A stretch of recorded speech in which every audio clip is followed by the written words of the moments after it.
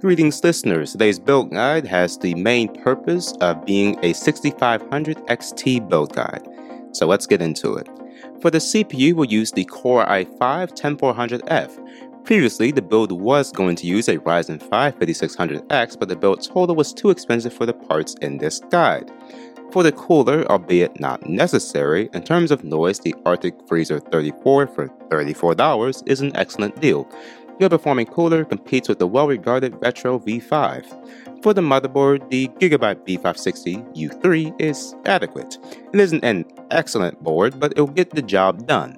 Granted, it does have the benefit of being one of the cheapest ATX boards for the LGA 1200 platform. For the SSD, we have the excellent SN750 for $50. In multiple of my friends' builds and performs great. For the GPU, the RX 6500 XT is, unsurprisingly, in stock for $260. That being said, the Tri-Fan 6500 XTs are quite unnecessary.